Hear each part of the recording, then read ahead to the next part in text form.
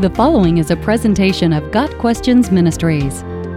What are the Apocryphal Acts of the Apostles? In the late 2nd century and early 3rd centuries, Gnostic writers penned stories about the apostles. These stories are referred to today as the Apocryphal Acts of the Apostles and include works such as Acts of Peter, Acts of Thomas, and Acts of Paul and Thecla. Other texts supposedly contain information about apostles such as Barnabas, Matthias, Andrew, and John. None of these accounts were accepted as valid by the early church, primarily because of their false content, not to mention their extremely late dates of composition. The Apocryphal Acts of the Apostles generally follow established patterns of Gnostic writing. Their depictions of spirituality condemn all things material, especially the body, most particularly all forms of sexuality. Convincing others of the need for total celibacy is a recurring theme in these writings, but such a stance contradicts the teaching of the New Testament. Miracles occurring in the Apocryphal Acts of the Apostles are ostentatious, over-the-top, flashy, and almost comical. In the Acts of Thomas, for example, donkeys not only speak, but they also perform exorcisms.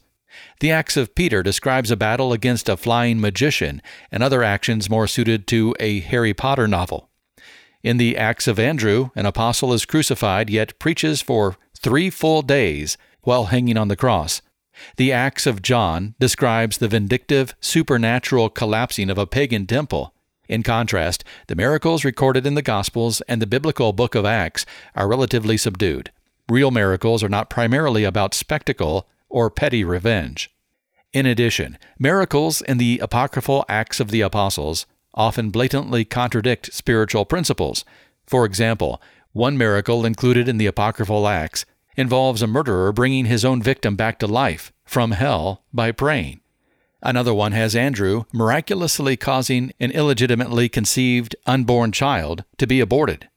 Or the destruction of a pagan temple in the Acts of John, a miracle intended to kill a hostile priest.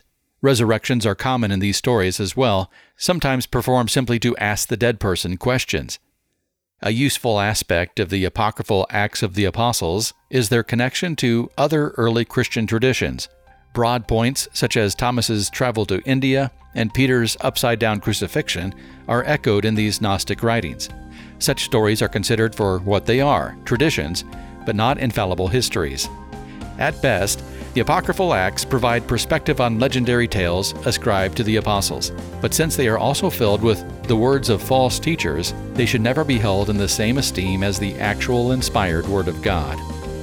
Got Questions Ministry seeks to glorify the Lord Jesus Christ by providing biblical answers to today's questions. Online at gotquestions.org.